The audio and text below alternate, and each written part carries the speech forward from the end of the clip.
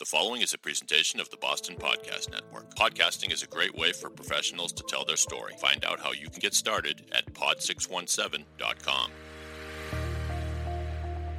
What we do as speech coaches is to help people be much more engaging, effective, and confident speakers. We don't coach people to be something they're not. We coach them to be the best versions of themselves. Does your audience want information, a lot of logic? We are communication coaches, speech coaches. We have a lot of different hats. We here want to help people. We want to give them tips, tools, and techniques that would make them more impactful, more effective, and build their confidence. We know each other well as friends and also in terms of our expertise as coaches. That's why we're together here with you. Welcome to the Speech Queens. Do you need to be more effective, interesting, and successful both professionally and personally? Well, you've come to the right place. The Speech Queens are here to elevate your communication. Now, here they are, Laurie Schloff, Tori Hollingworth, and Dinneen Grably.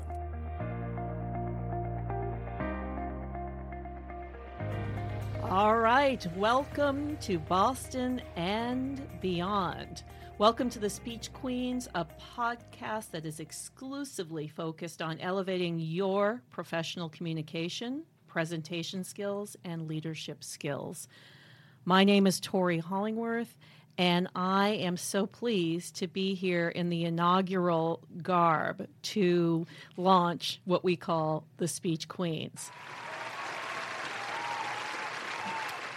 Today's podcast, we will focus on how to speak and lead with impact through your communication skills. Are you looking to enhance your leadership communication skills? Looking to build confidence as a communicator? Looking to strengthen your ability to communicate more effectively with your teams, with your clients, or with those who you report to? Well, you have come to the right place. But first, before we launch into all the exciting subject matter at hand, I would like to introduce the royalty that I have around me here in the studio, and those are my colleagues. Laurie Schloff, welcome. Hello, Your Highness of speech. Why, thank you, my lady. Laurie is often referred to, not jokingly, as the Queen of Speech. And she has earned that title through many years of experience. Although if you saw her, you'd see she looked very young. True. I hope. And my colleague to my left is Dinneen Grably. Hello, hello. Dinneen, we like to lovingly refer to as the Duchess of Speech. Thank you. I like that, Dinneen the Duchess. Has a good alliteration, just rolls right off the tongue. And then myself, again, I am Tori Hollingworth, and I humbly refer to myself as the Speech Princess. Soon to be a queen. I'm waiting for Laurie to give me that scepter. And hopefully it will come in due time, and it won't be similar to what's going on in England, where Charles has been waiting for quite a long time. Anyway, together we are the Speech Queens, so welcome. Let me just give a little detail in terms of what we do and what to expect during the podcast and how to get the most out of the experience. A lot of times we get asked, well, what is it exactly you do? Our titles are speech coach. Our title can be executive coach. We are trainers. We do group workshops. We do one-on-one. So we really wear a lot of different hats. What do you think, Laurie, when people ask you, what do you do? How do you encapsulate that succinctly and clearly? Well, I try as we coach our clients to talk about the value we might bring.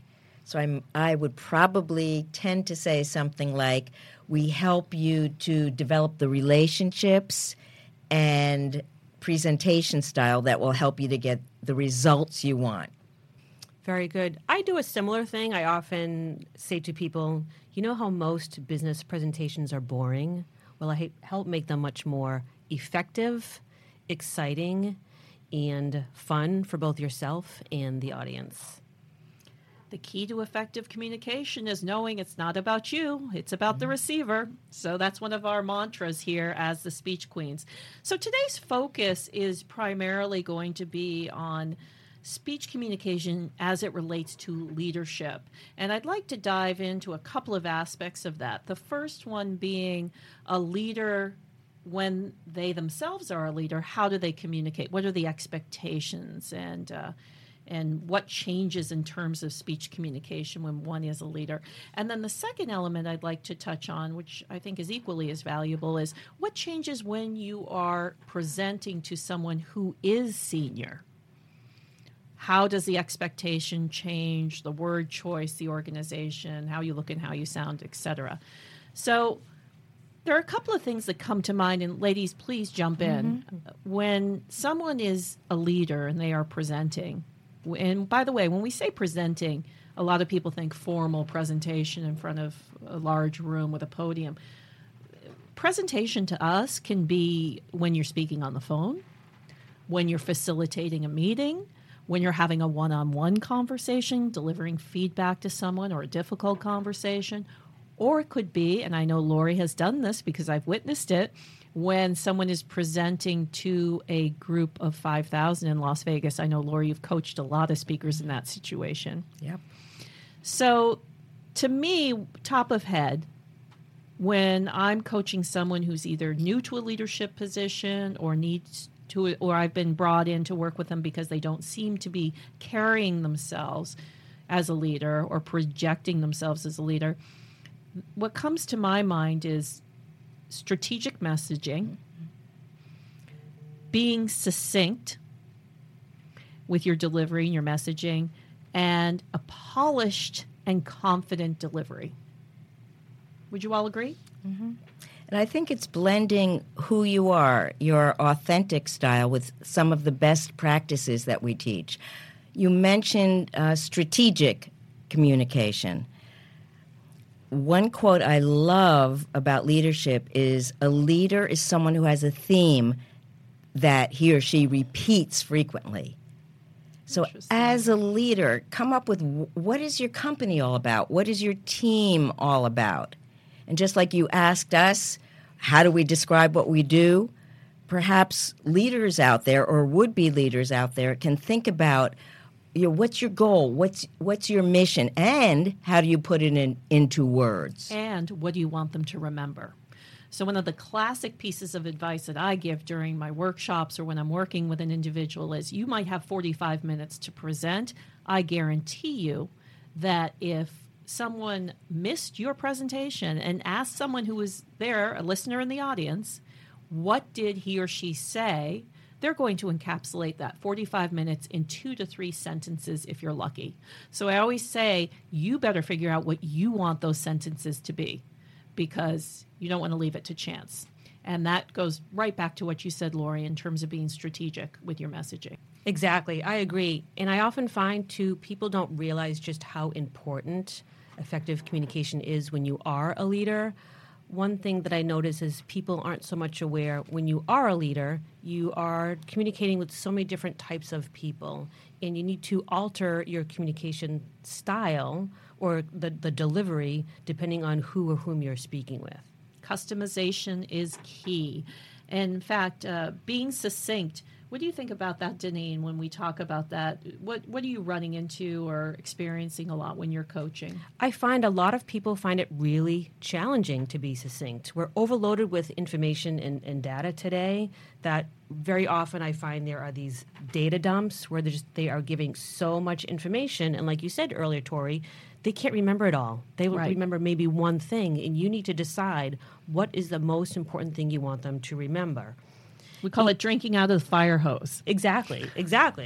In getting more to the point, as we say in speech communication, to be more deductive, getting right to the point, not giving so much background information, because you will lose the people, and other leaders don't have a lot of time. So when you are a leader at the executive table, you need to get right to the point.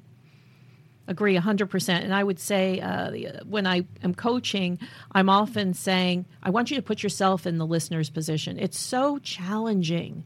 Don't you all agree, Queens? It's so challenging to listen well. I would say in all of the communication domain that we coach on, the hardest skill to master is listening. In fact, we should probably devote a future podcast to listening as a skill. So the onus is on the speaker to not only engage the listeners, but to hold their attention so that the message is delivered well and clearly. Exactly. And I think people forget that listening is a skill. It is a part of communication. So great point, Tori. Once I worked with a leader who was very engaging one-on-one. For some reason, she thought when she was leading a meeting, she had to do all the talking. And it was a huge relief for her to know that the best leaders are what we call facilitators. And think of the word facilitate. It has the word facile in it, which means making something easier. Absolutely. And Laurie, this brings me to something that you bring up a lot, and I've witnessed you coach on it, and I think it's such a great jewel of information, and that is leaders should really be aware of their speaker to listening ratio. Mm-hmm.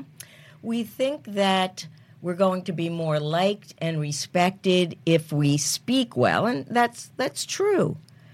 However, you'll probably score more points as a leader for being a good listener to others' ideas, to what challenges your managers are facing. Or your customers. Even to critique. Absolutely. And giving feedback. Mm-hmm. Absolutely. And sometimes it's hard to listen because you might become a leader because, let's face it, you might have a lot of confidence and a big ego. And you like to be the star of the show. Mm-hmm. We don't know any clients like that at all. Never came across them.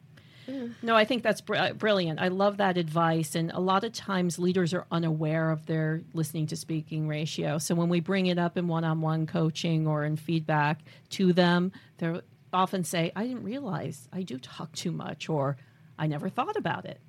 And that's what we do. We help people explore themselves and become self-aware. Mm-hmm.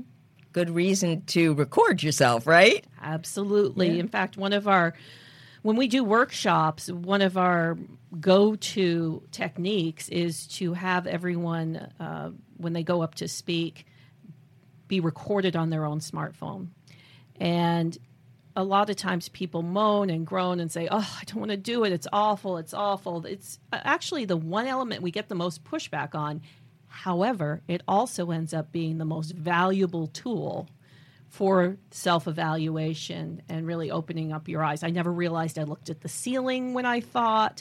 I didn't realize that I did that strange gesture with my left hand.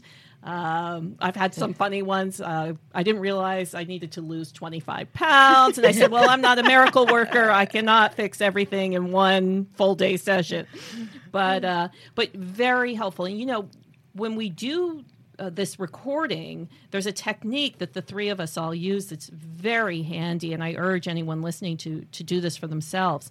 And that is, we advise them to mute it and watch it. Watch the video, the recording.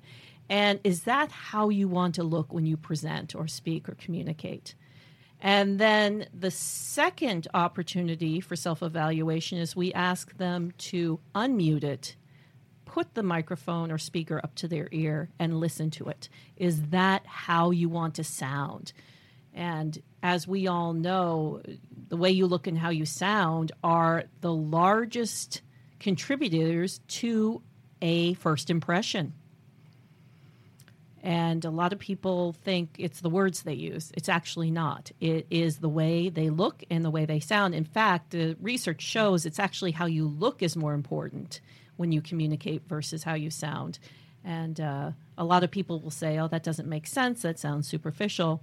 When we say this, we're not necessarily saying the jewelry you're wearing or the hairstyle. That can be a distraction. But what we're saying is the way your body stance speaks, the way you gesture. Do you gesture purposefully? Your facial expression, right? Your eye contact, smiling, using your speaker space. These all are elements that contribute to a positive and what we call a polished first impression.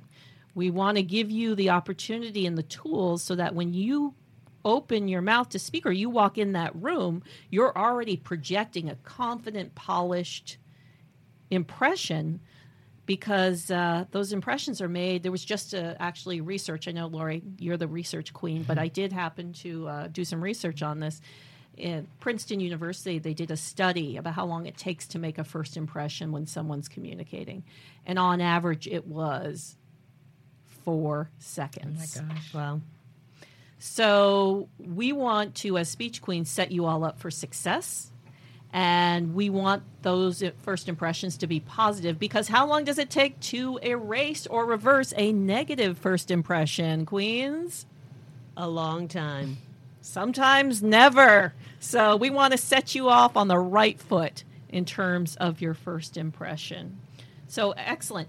Now, I want to talk a little bit about confident delivery as well. What are your thoughts on something that I'm seeing a lot? I don't know about you in industry as we have millennials coming in.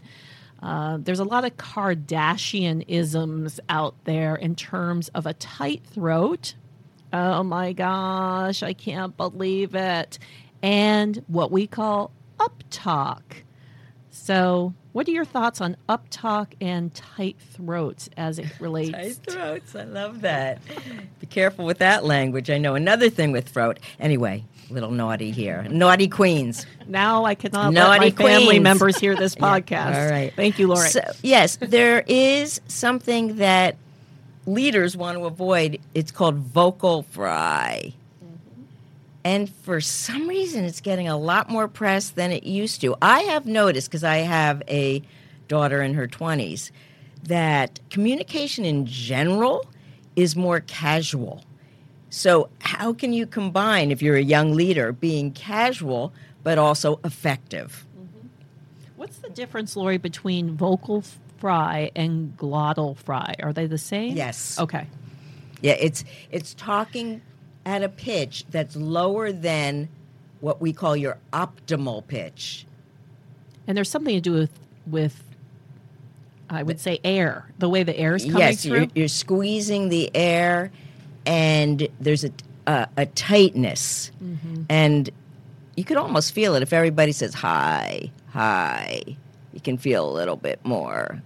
Now, Laurie, action since you're going on the there. queen of speech, and truly you are in terms of accent modification and speech, you have a degree in... Well, a long time ago, speech pathology. Yes, so this is right up your alley.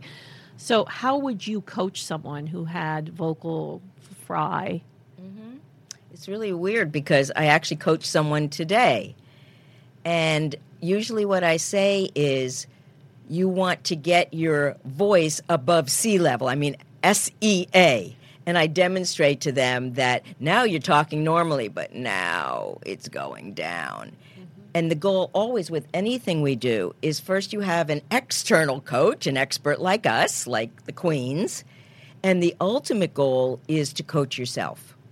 So hopefully my client will be able to notice when she does this, So they can catch and then get a themselves. different pitch. Right. It's almost like speaking too quickly. When one speaks too quickly, which, by the way, is another element to how you sound and being confident. And if someone's speaking very fast like this, it's very hard to keep up with them. And then the listener gives up and you don't sound very confident. I don't sound like a leader. But back to vocal fry, I think just like with rate of speech, as you said, our goal is to introduce the issue to them so that they're self-aware. Number 2, give them tips or tools to overcome the issue. And then number 3, to be able to catch it as they are presenting or speaking. I always say about when someone speaks too quickly, I say, well, the good news here is you can catch yourself.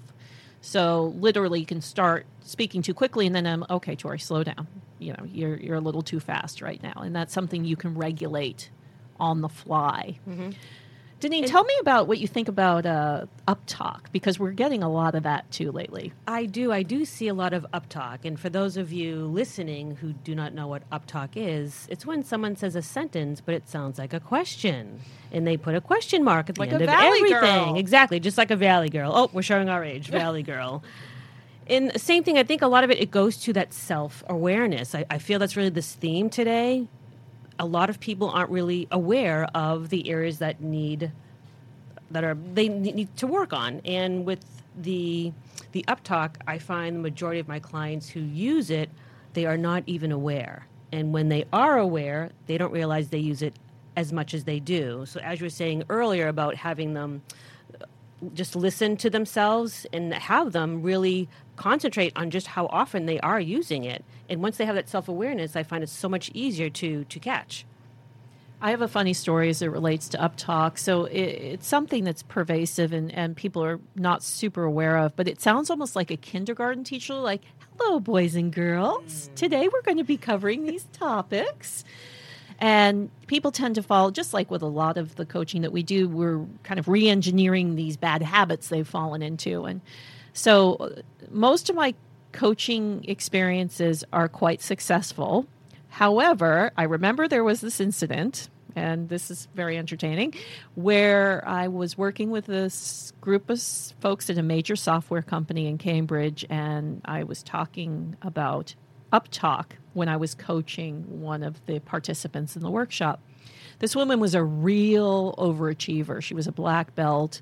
She had climbed 1 million mountains and was, very precise and prided herself on being the best at whatever she chose to do.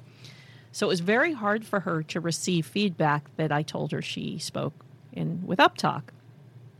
And she challenged me on it and said, I don't think you're right. I don't hear it. So I recorded it and played it back, and I mimicked, reflected it back to her. And she literally had a meltdown. She told me to F off. Wow. And then she sat down and pouted for the rest of the workshop, which was kind of interesting because I was like, I honestly was in my mind thinking, okay, what am I going to do? When someone's having a meltdown, you're like, how do I respond to this? Do I not? Do I just let the storm rage over me? And do I pretend it didn't happen? So I actually addressed it in the way of saying, look, I'm sorry if you're feeling this way, but let me tell you why I bring this up to you. I am here as your coach to make you the best you can be. And it's my job to help you refine these elements. So if I didn't care about you, I would just say, great job, go sit down, clap, clap, clap. I said, but I really see the potential here, and I view this as the only thing that's really holding you back. Well, she rolled her eyes. I had to race to Logan to grab a plane to Indianapolis for another job, and it was one of those weird situations where I was double booked, so I had to actually come back and work with the same group in 3 days. So I did phase one, where I got told off, and it ended on that awkward note. I ran to the airport. I worked with another group for 2 days, and then I came back, and I had to face Lisa. And I just thought, oh my gosh, I have no idea what's going to happen. She walked in happy, thrilled, loved me. What a wonderful experience this had been. And I never said anything to her boss. I didn't, I kept it low key. And at the end, the woman who had hired me, who was her boss, pulled me aside and said, so tell me what happened with Lisa on Tuesday or whatever it was. And I explained it, and she said, oh, now you know why I drink copious amounts of wine with this group. She might even have more than one Lisa. Right? So that was kind of one of those war stories. Do you have any war stories? Oh, my goodness. Well, my clients have some war stories. I think the biggest war story for a leader is when he or she prepares their tail off, which coaches recommend, and then either their talk is cut in half at the last minute, or they're on a panel, and they're the last person on the panel, and the second person on the panel totally cuts into their time. The domino effect. Right. So some of my really obsessive clients over-prepare by preparing the 20-minute talk, the 10-minute talk, the 5-minute talk, and I can't really stop them because I know in reality that can happen. Very, very valid point, and so true. When we coach in the real world, you think you have 30 minutes to speak, especially at a conference or if you're on a panel, and suddenly that shrinks to 15 or 10, and they tend to just continue with the same 30-minute speech, but just speak very quickly. Mm-hmm. And this goes into being prepared. People don't realize when you are communicating, you need to prepare for your communication, which is actually a podcast I will be doing a little bit later. Nice sell. I was just going to say that will be great. Nice sell.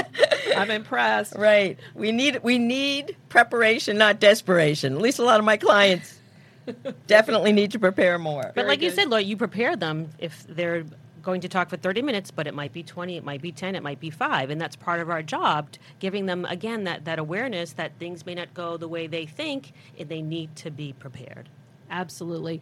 Okay, so we've done a nice job, I think, of hitting the highlights in terms of when you're a leader, what are the expectations and how to make a strong first impression and come across as confident and succinct with your messaging. The question is, though, what about when you're presenting to a leader or a C-suite executive? How does that change? Well, when you're communicating with the leader, you need to be succinct. Again, the higher up you go within an organization, the more deductive, the more succinct you need to be, again, because they don't have a lot of time. They hired you for your expertise. They don't need to know all the details. If they want those details, they'll ask for it. But the long and short of it, be succinct. The short of it, right? One day, the president of a large insurance company called me over and said, "Laurie, help." Exactly what you're saying, Dinneen. The people who were reporting to this guy were going on and on and on. So I was lucky, got some good business out of it because he asked me to develop a program called ... Executive Briefings. Love it. Yep, we get that a lot. In fact, I've had 2 requests for that in the last month at least. And I'm going to Orlando, Florida to a conference in a month where I'll be coaching on this very subject. And one of the elements I think is really important to remember when you're presenting upward is that the C-suite executives want you to put yourself out there and give them a recommendation or a suggestion or a prediction. Quite often, I think speakers get subject matter expert and thought leader confused. Subject matter expert is someone who has a broad and deep knowledge of their subject matter. A thought leader is someone who takes that knowledge and drives the conversation or the recommendation, thinks out of the box, comes up with recommendations and suggestions. That's where I think when you're presenting to C-suite, you're presenting to a client or a customer, they look to you to take that knowledge and recommend or guide, give them suggestions. Oh, good point. So that works well. Good distinction. Okay, so now we're at this point in our podcast where we have this tradition where we like to analyze some public speakers who you might be familiar with, and we thought it would be a good idea. And in reality, we coach on both sides of the aisle here as queens, so we are not committed to one side or the other professionally.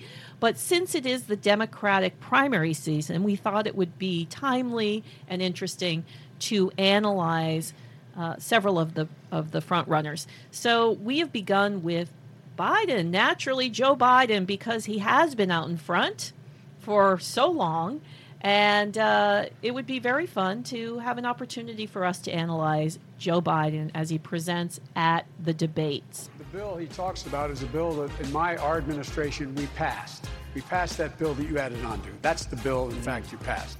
And the fact of the matter is, secondly, there was nothing done for the entire 8 years he was mayor.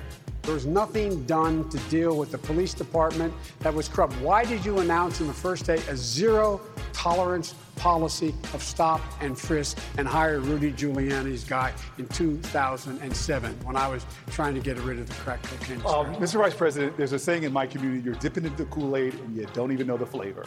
You need to come to the city of Newark and see the reforms that we put in place. The New Jersey head of the ACLU has said that I embraced reforms, not just in action, but in deeds. Mr. Vice President, you didn't answer my question. What did you mean when you said when a woman works outside the home, it's resulting in, quote, the deterioration of family? That we are avoiding, these are quotes. It was the title of the op-ed. And that just causes concern for me because we know America's women are working. Joe Biden told wealthy donors that nothing fundamentally would change. Okay, well, he was getting pummeled there, that's for sure. Clearly, that was a spliced series of clips from the debate where we were watching some of them try to take a whack at him like a piñata, since he seems to be the front runner, trying to make their space on the stage. Okay, so what did Joe Biden do well here, Queens? I like that he repeated the important facts, the important information that he wanted the listener to remember. I think he did that twice, I believe.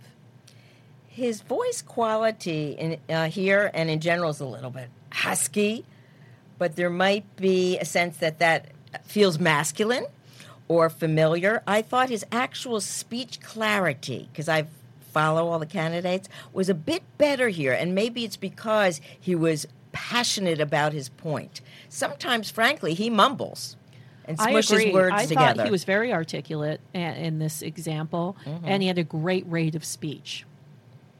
Agree.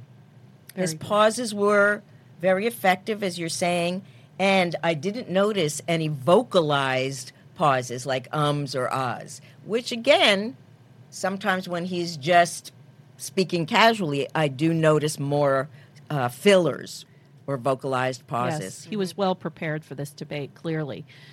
Okay, so what would you give Joe Biden as coaching advice in terms of how he could improve? Great question. I would say his gesturing could be improved. I think it's very repetitive and not purposeful. It just doesn't really say much. His hands want to do something, but they're not doing something that I find authoritative. I don't know if you noticed this. He was also holding on to the podium at one point from the front. And I think that would be probably not the choice gesture I would advise for him, considering some of the negative feedback or some of the reasons they're attacking him is saying he's feeble or not able to withstand the rigors of the campaign, et cetera, et cetera. So holding on to the podium like it's a walker is probably not a good idea. Anyone else? I might have him actually listen to himself regarding the speech clarity, especially on longer words. So rather than president, I might have him work on certain word endings and also watch this clip, a clip like this, to see, and this goes for our clients too, how am I when I'm at my best? What is it that motivates me to be at my best? I think that would be great coaching advice for him, because one thing I will say overall, like when you would put him next to, say, Bernie's very consistent.